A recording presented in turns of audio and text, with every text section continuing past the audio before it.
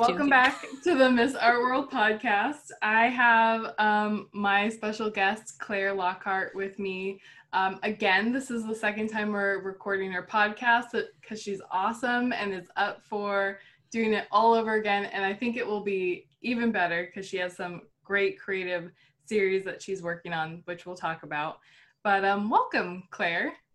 Yay! Thank you for having me back, or for the first time for people who are listening to this. Yes. And I actually think this is better because at the beginning of the podcast, we can tell people to stop whatever they're doing, go to the kitchen, get out their crackers, cut up some cheese, put out the little fruits, and make themselves, the art reception Lunchable.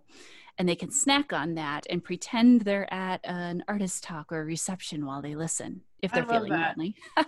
The Artist Talk Lunchable. I feel like you could market that and then send it out to people. Yes. Also, while you're doing that, you should look up your Instagram or webpage so you can get a visual of what we're talking about. So do you want to share your webpage and Instagram? Yeah, my website is clairelockhart.com. So KLAIRE. LOCKHEART. And I have to spell that out because spell check does not like my name.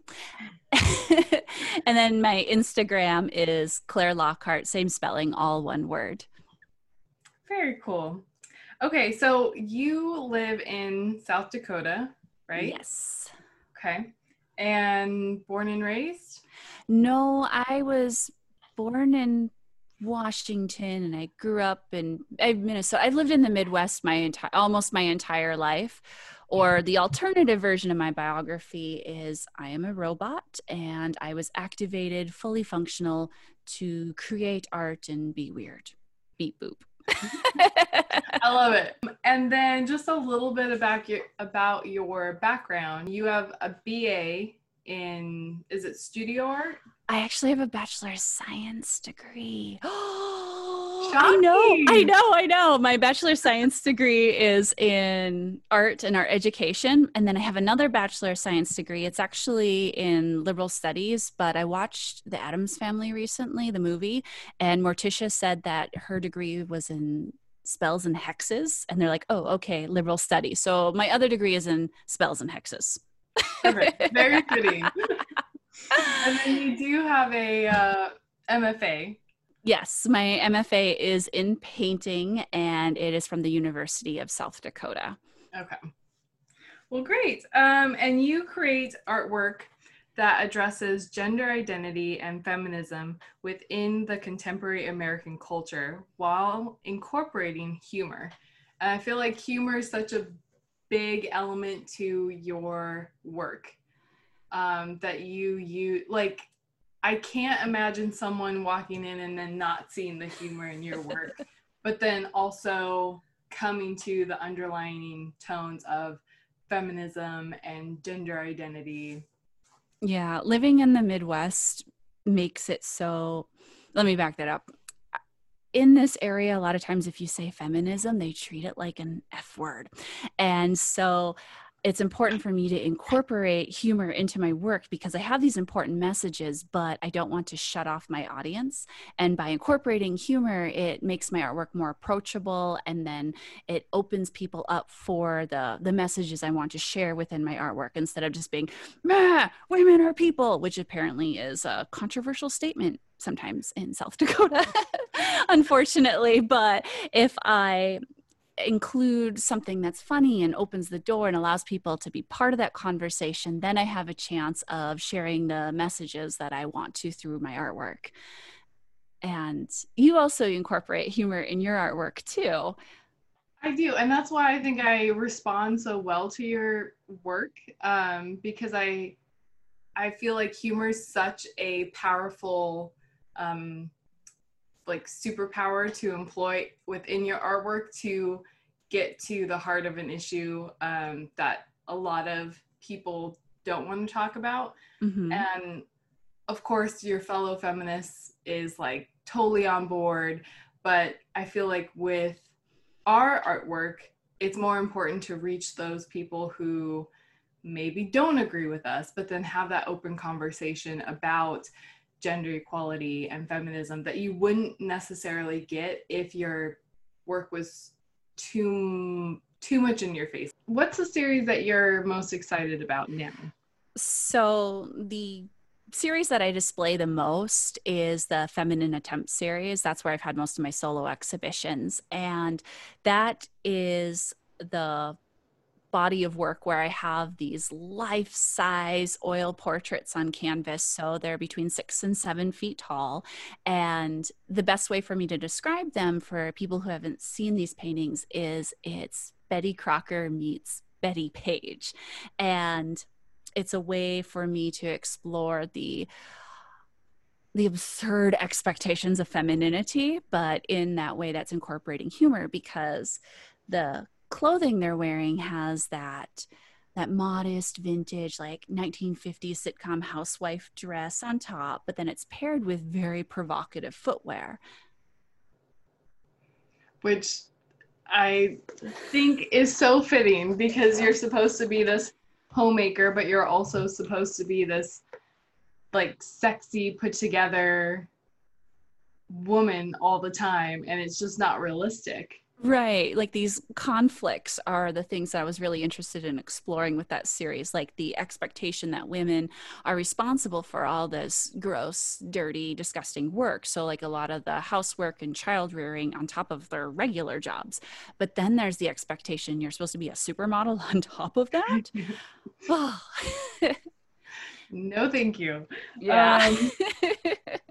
Who are the women that you get to model for you? So when I was making that series, I started off with a self-portrait. And after I completed that first painting, I showed it in a critique. And one of the artists in the critique, she looked at it and she's like, I have boots. I hate cleaning my house. You should paint me. And so I got my first volunteer. And then she told a friend of hers, and I met her and photographed her in her home for reference. And it just snowballed out of there. So there are 4 self-portraits, but then also all the other women volunteered to be part of it. And I would interview them first to find out like how they feel they fit in with the gender expectations placed upon them. And then I would photograph them inside their homes as reference, because I can't make some poor woman stand in those shoes for 100 hours while I paint her. And then, then I would create the whole painting. And the titles from that series came from quotes of them when they were, like when I was in the interview, I would take a quote that they had about their expectations or how they felt they fit in as a woman. And that's where the titles came from. That's awesome. And is that a series that you think you'll just work on continuously, like as women volunteer, or do you see kind of it bookending at some point? I haven't made one of those paintings in a couple of years. And part of it was I have been exhibiting the series, and so they were traveling around a lot. And then I also have like so many other projects I want to work on. Now, if I could get commissioned to paint life-size, grumpy feminists for the rest of my life, I would find that very satisfying. But I have other series and other things I want to say. And so I've taken a pause on that for a while. Mm-hmm. Well, it's nice that it's being exhibited currently. Yeah. Right? Mm-hmm. Yeah. Even though we're in a pandemic, I did have an exhibition in the Twin Cities area recently with all the paintings, and took those back recently. And so that was kind of nice to have at least one show. Not everything was canceled or postponed. From a fellow artist who works on large scale paintings, do you have like a storage place that you put all your paintings, or is it stored in your house, or like how do you tackle that issue of space? Well, I should say, my husband has a very nice big house. Oh, good. And so one of the guest rooms is storage for a lot of our artwork. And I have my own studio space, and there's a lot of artwork stored there too. And I've been fortunate that I chose to marry someone with nice storage space. No, I'm kidding. Yeah. That's not the reason. As part of the package, you have to have room for my paintings. Thank you. Oh my goodness. Well, I had all of those big paintings completed before we were even dating. So Oh, he knew. He knew what he was doing himself into. He's aware. So that's nice that I have space to store that in the house. And then we have a giant van that transports everything pretty nicely. Before that, I would go through used minivans pretty quickly. Oh, okay. Mm-hmm. So the kind with the flop down seats. So if there's anyone that is pursuing their MFA right now in painting, or start kicking off their career as an artist, the best investment I can suggest is find a used minivan with fold down seats. Otherwise, so smart. Oh, it's so hard to otherwise find transportation for things, and it really opens up your ability to transport your artwork in an affordable way, because you can get, a used vehicle for the same cost as it would be to crate and ship one painting. Yeah, no, that's true. Let's talk about the Brodalesque series. Yeah. Because it's so fun. Like, how did you come up with the concept, and what is the concept for those who are listening? Yeah, so the Brodalesque is a character I invented, and it's a combo of a bro, so a macho dude man, and an odalisque, which comes from the Orientalist painting movement. And so the odalisque is a character that is usually seen not dressed and languishing about on cushions and on beds, and it's supposed to be a concubine inside of a harem, is the gist of it.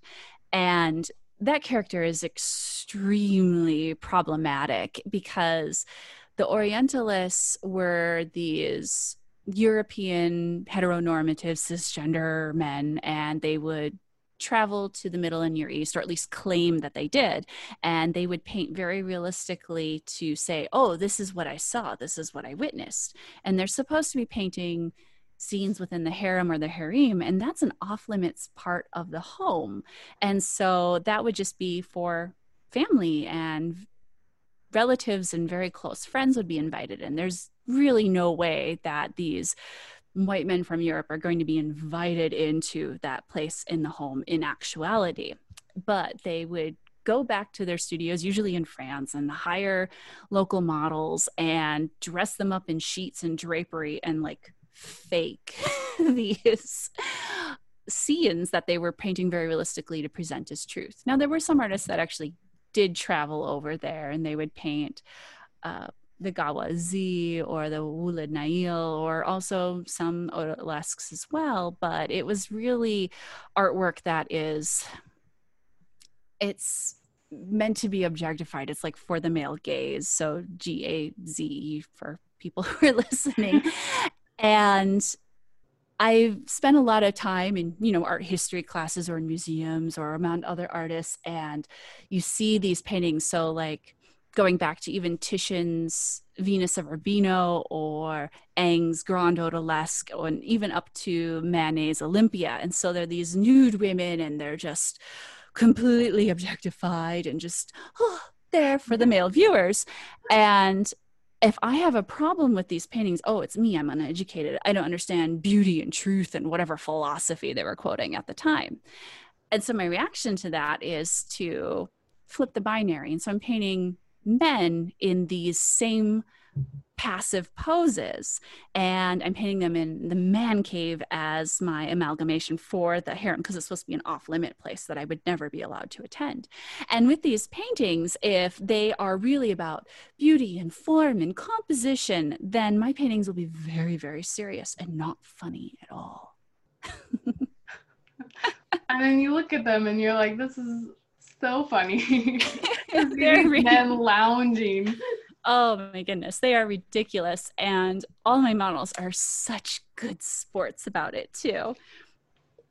And so who have been your models? I know your husband Yeah. has been your model recently, Yes. pandemic wise, I'm Hmm. sure. But who are the other men in your series? So the first painting I completed is a person that I had met in graduate school. He's a printmaker named Casey, and I went to his home, and he was right on board with this concept. So he was like saving up his mess in his living room to make it look more man cave for me.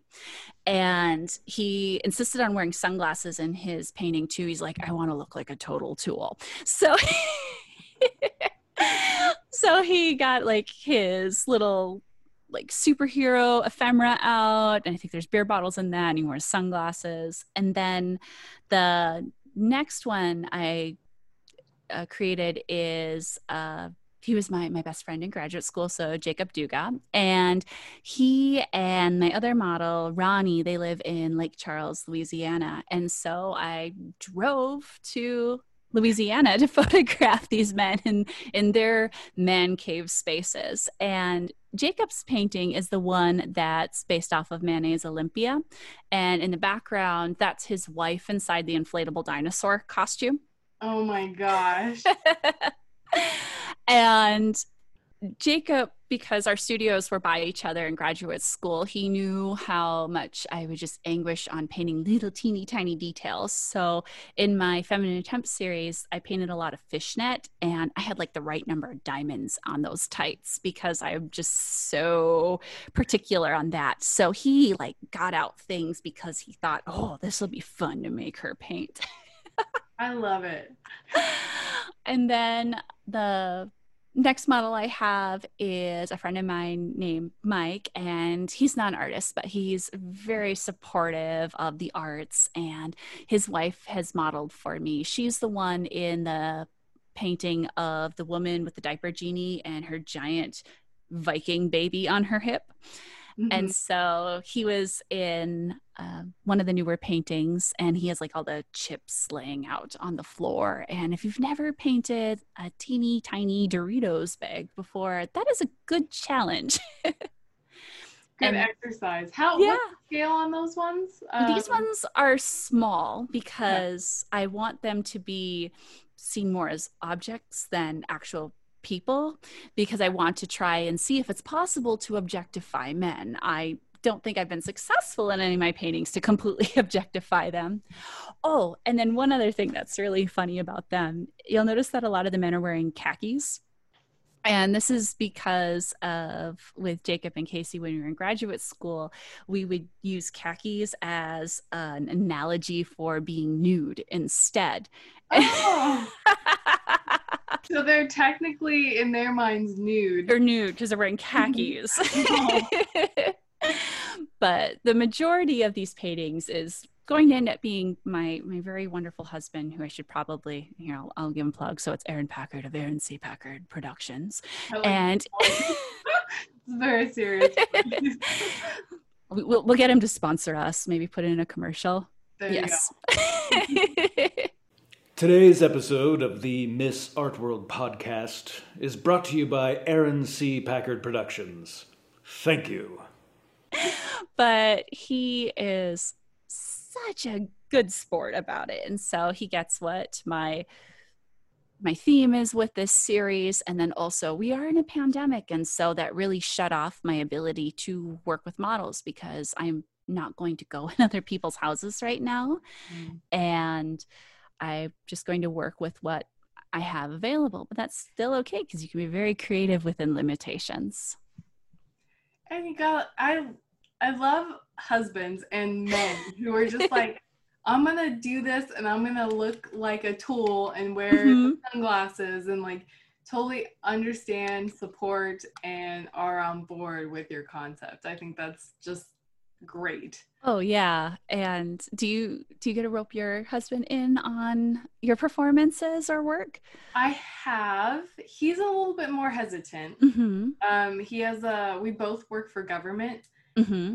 And so he tends to kind of be a little bit more conservative with the roles that he has played in my performances. But my brothers are totally on board with whatever I ask them to do. We went to Japan for our honeymoon, and we went to a maid cafe, which is where you go, and it's usually single guys that go. Okay. And everything is pink and just ultra feminine and ultra girly. And there's these women dressed up as maids, and they refer to the men as masters. And they give coffee drinks with like cute little kittens on it.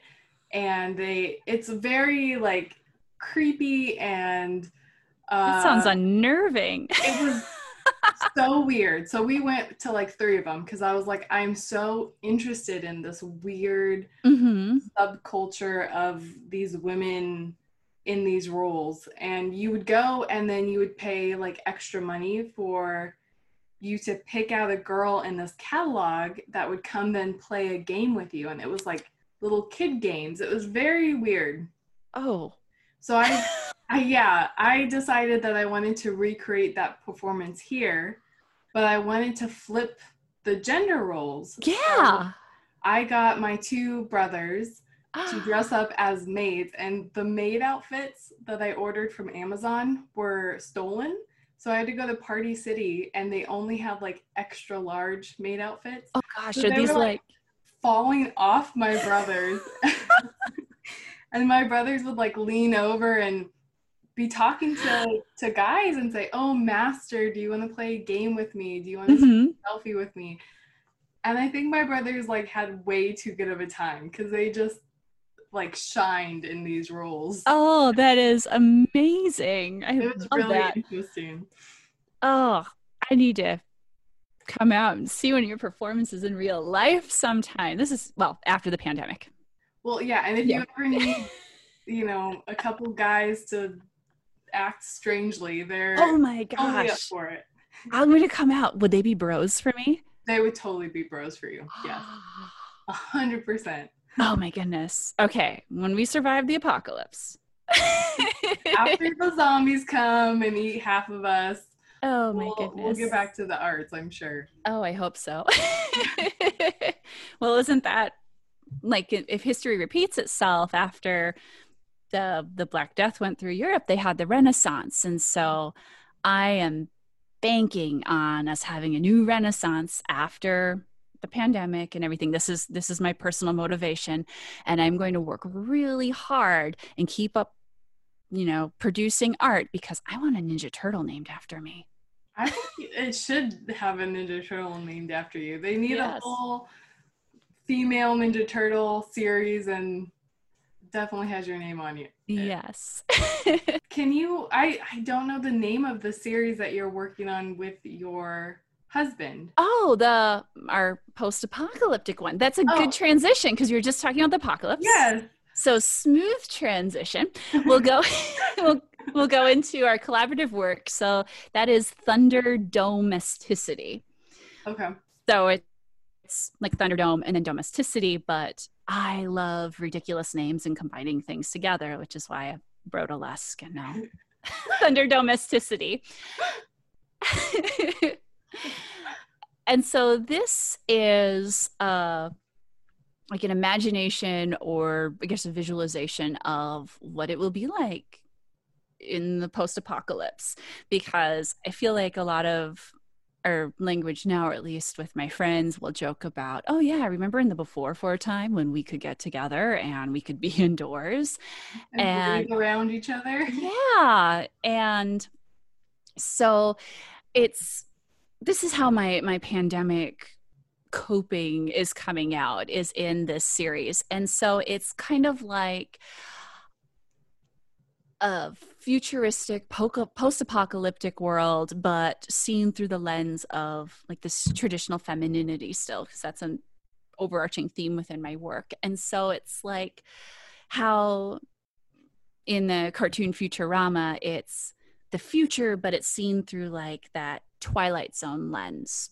So it's that older aesthetic. And so I'm using that retro ideation. So like 1950s sitcoms, but in the future. And I'm specifically doing it as women. And I'm the only character in this so far, since it's just a brand new series. And it's like, I have this June Cleaver-esque dress, and I have a paper mache chainsaw arm. It looks like a chainsaw arm in the photo. So it does. I'm so glad you said paper mache, because I would have never thought that it was anything other than an actual like chainsaw thing that you made.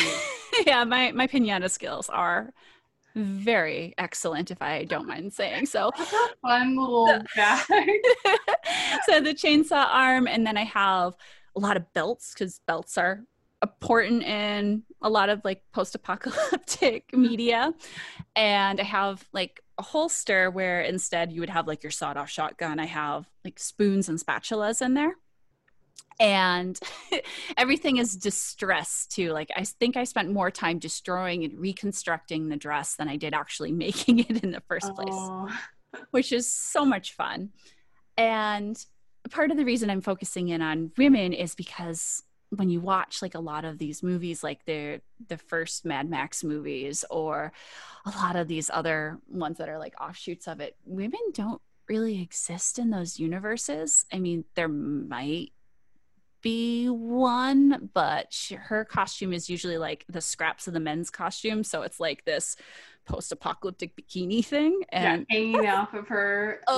Yeah, that's not practical. You're not running around the apocalypse in heels. So as opposed to like my Feminine Attempts series, like even though I'm still using like these gender identity themes I'm playing with, and the dress that I have in the series of photos is actually a clone of the first dress that I have in my Feminine Attempts series. So the painting where I'm washing dishes, that green dress, I copied it by just like doing measurements and made another green dress, and that's the one that I destroyed. But that's such a lovely connection that I had no idea that you did, but that's so poetic in so many ways. It's a little Easter egg in there, I guess. Someone add that to my Wikipedia page. Oh, yeah.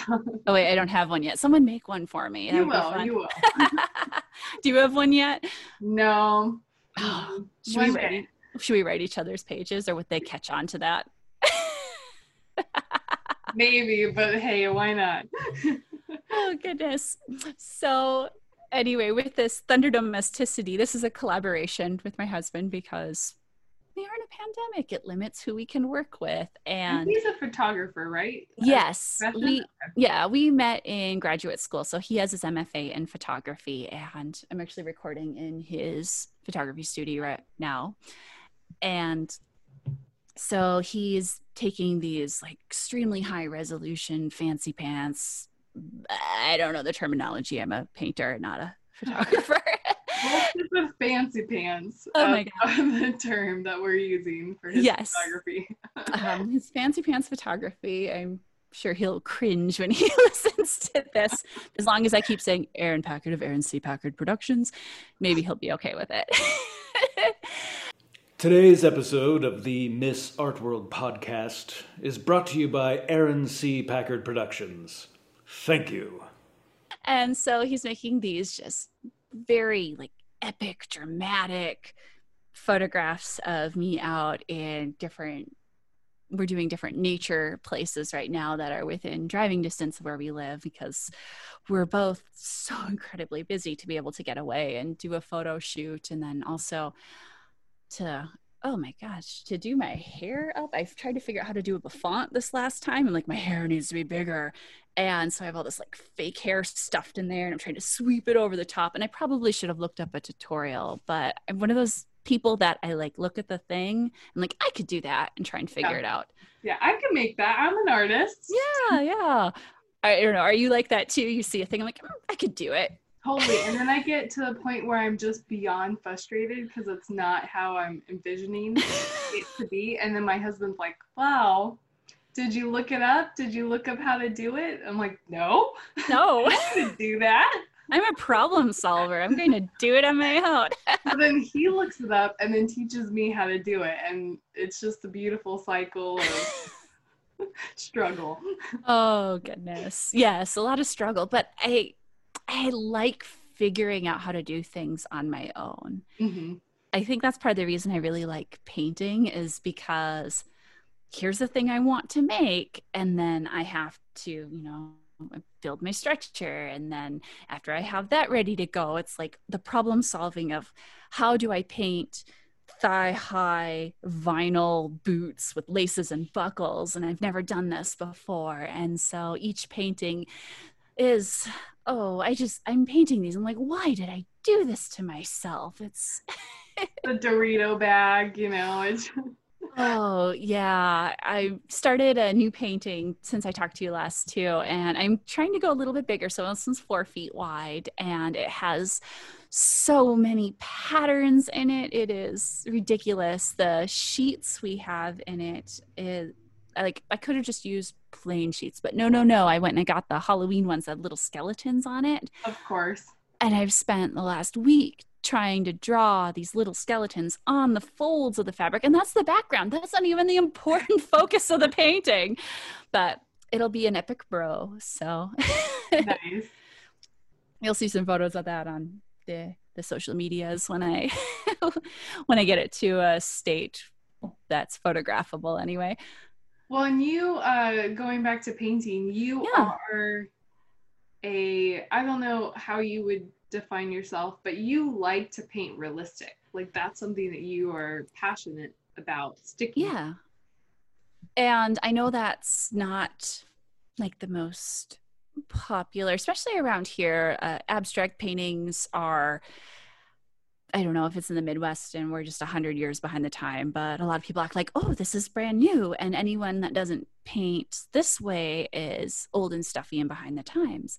But I paint realistically, intentionally, because in the history of art, you have women were excluded, at least in the Western history. So women weren't allowed to go to the academies. They weren't allowed to have live models, and they weren't allowed all these same opportunities. And by the time that women were able to go to school, go to the academy, study from models, that's when there was that shift to abstract art. And so it's like women finally got a seat at the table, and then the tables were literally turned on them. And I am mad about that still. It's like, no, women should have their time to do this. And it's like that, that Guerrilla Girls poster.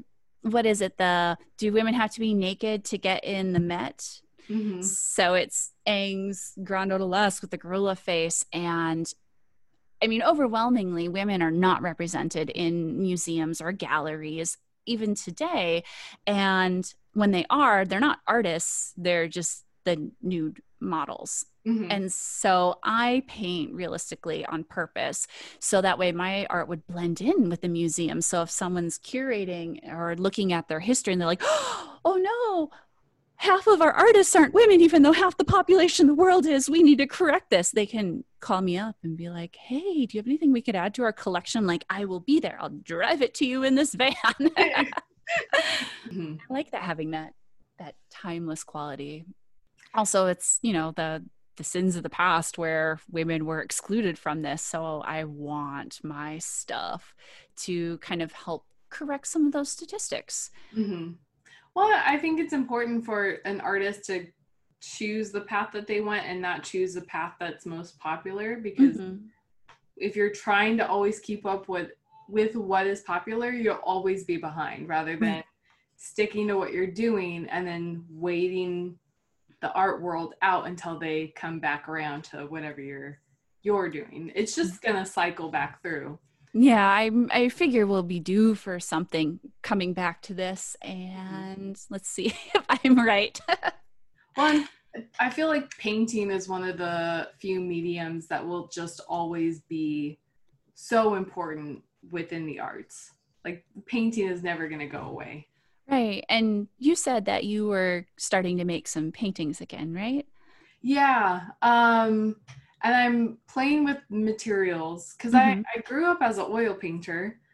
And then when I got into grad school, is when I started to go into performance art. And it was more like, this is the concept that you want to talk about, is feminism and beauty pageants and all these different things. Why are you only sticking to painting versus like performance art? Like, you are performing in pageants, why not make that a medium for your art?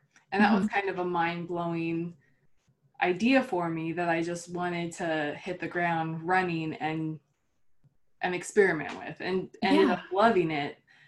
But there's nothing like sitting down and making an oil painting and then having that last, and you're able to exhibit with it forever too. Like, my performances are great, but they only last for like 20 minutes and then they're done. And you had to be there or you missed it, type of thing. Right. Well, that ephemeral quality is very appealing too, because like, if you're there, you're part of it and you have these like amazing memories of it. So we don't have a lot of performance art out where I live. I'm about 5 hours away from the Twin Cities, and so I don't have more metropolis areas to visit. And so that's why part of the reason I think I'm attracted to your artwork is it's very different, but then also the great like feminist messages you have. And then like, I think one of the first videos I saw of yours was where you're in all the glitter, like, that just must be a nightmare, but I love it. And I remember seeing your website and you had your call for Miss Art World. I'm like, can I be Miss Art World South Dakota? I was fully thinking about that. I was like, I wonder, because I took that down recently. Oh, okay. Because I had someone super interested in being like a Miss Art World somebody. But like, she was totally against like the feminist ideas. She didn't want to represent that at all, which is fine. But I feel like the Miss Art World brand is so about feminism, or at least gender equality. Like, if you don't like the F word, that's fine, but I want someone who represents the Miss Art World brand to have a concept and have like a passion that they're fighting for. And she just didn't. But I was thinking like, oh, you would be perfect. If you were interested, I would totally be down. Do I need to get a crown? I would. I will I will make a sash for you, and you could just have your way with it. Oh my gosh. Do you want to do a trade? I could send you one of my silk screened aprons that I made. That would be great. Oh my goodness. Okay. So down. All right. After this, we'll figure out the trade, but yes, I'm so excited. You're the first person that I met that would be like, I would totally be down to let her just do whatever she wanted with it. Well, and then I love too that you're sticking with the Miss Art World, because I remember you're talking about the different like pageant levels and nomenclature with that. Would you mind explaining that to me again? I don't quite remember.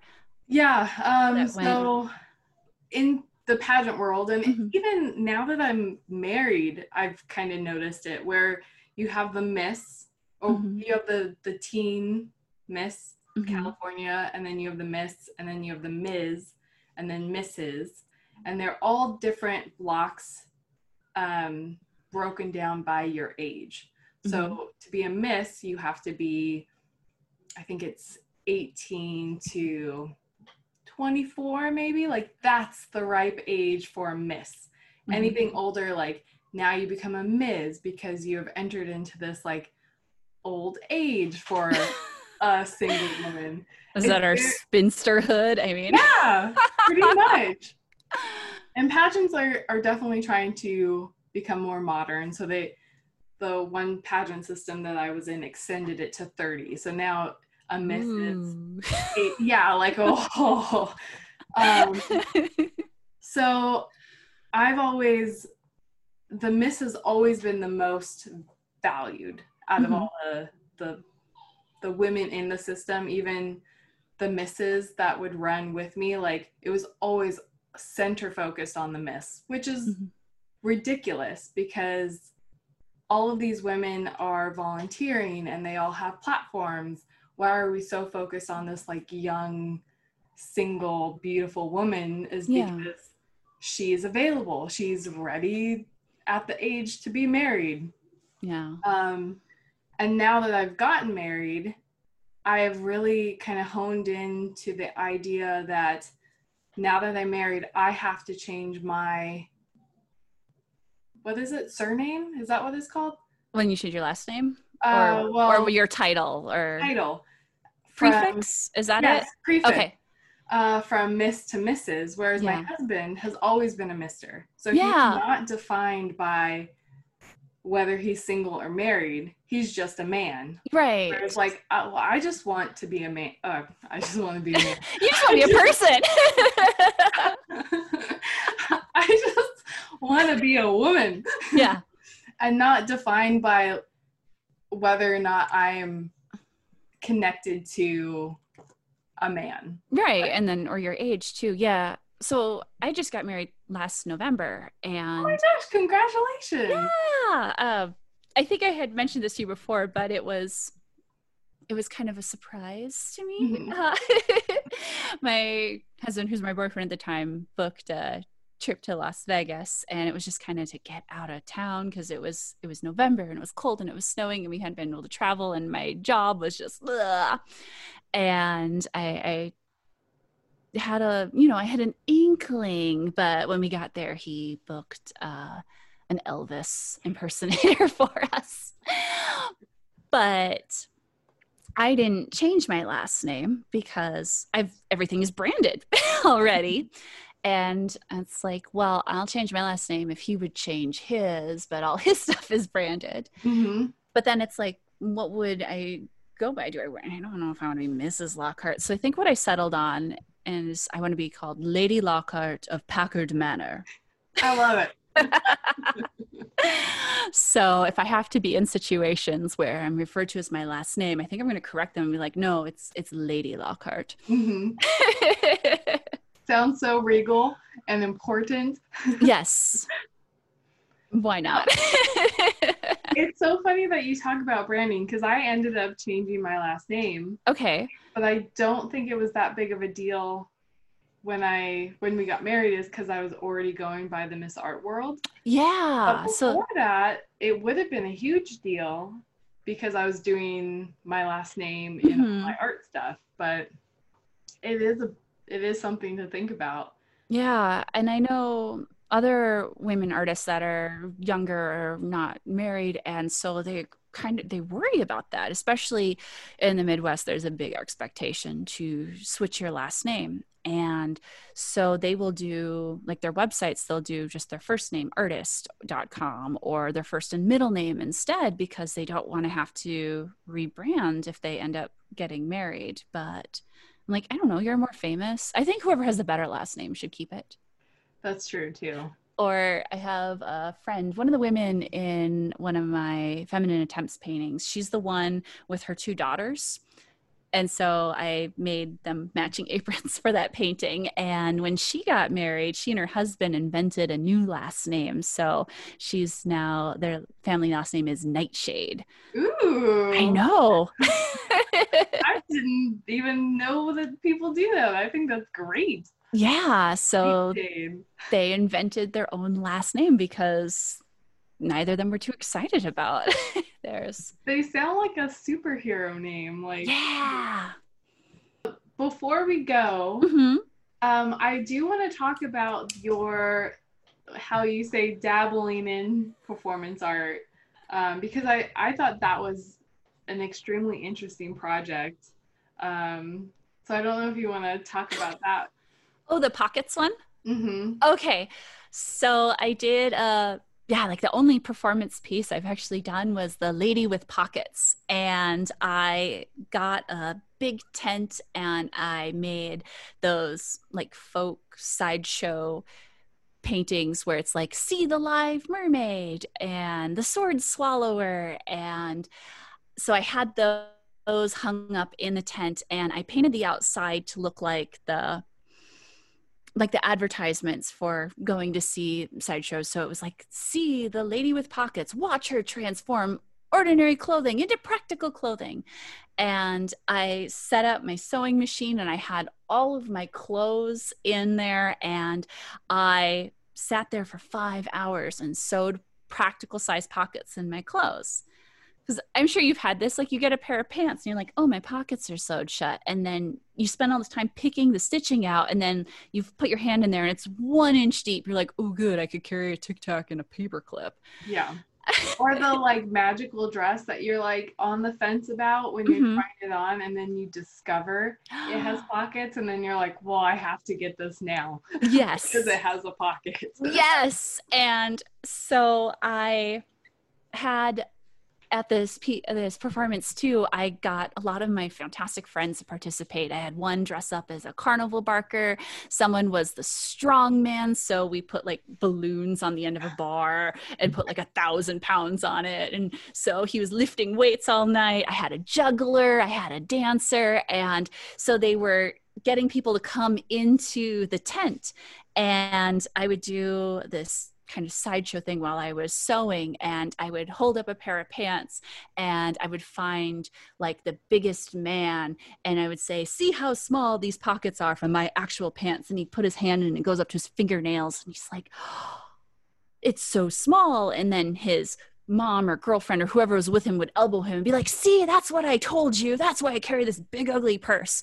And then I would sew a little bit, and then I would see, like, through the magic of sewing, I'm able to transform that tiny useless pocket into something practical. And then I would pick someone else in the audience, usually the woman with the biggest purse, and she'd put her hand in and her whole hand would go in up to her wrist, and she's like, oh, it's so big.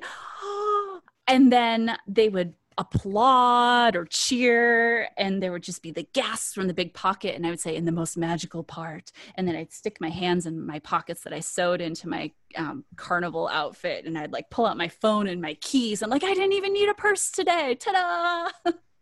That's great. So it was very ridiculous. It was very tiresome. It was 2 nights in a row where I just sewed all these pockets. But on the plus side, my clothing became practical after this. I was gonna say, like, now all your clothing has all these beautiful large pockets that you can utilize. And every now and then, if I get more clothing, I will just rage sew pockets in my clothes. So I take out my phone, because that's the biggest thing I have, and I cut out fabric for that and just add it to everything. Mm-hmm. Well, thank you again so much for being on the podcast again. Oh my goodness. Thank you for having me. This has just been an absolute pleasure.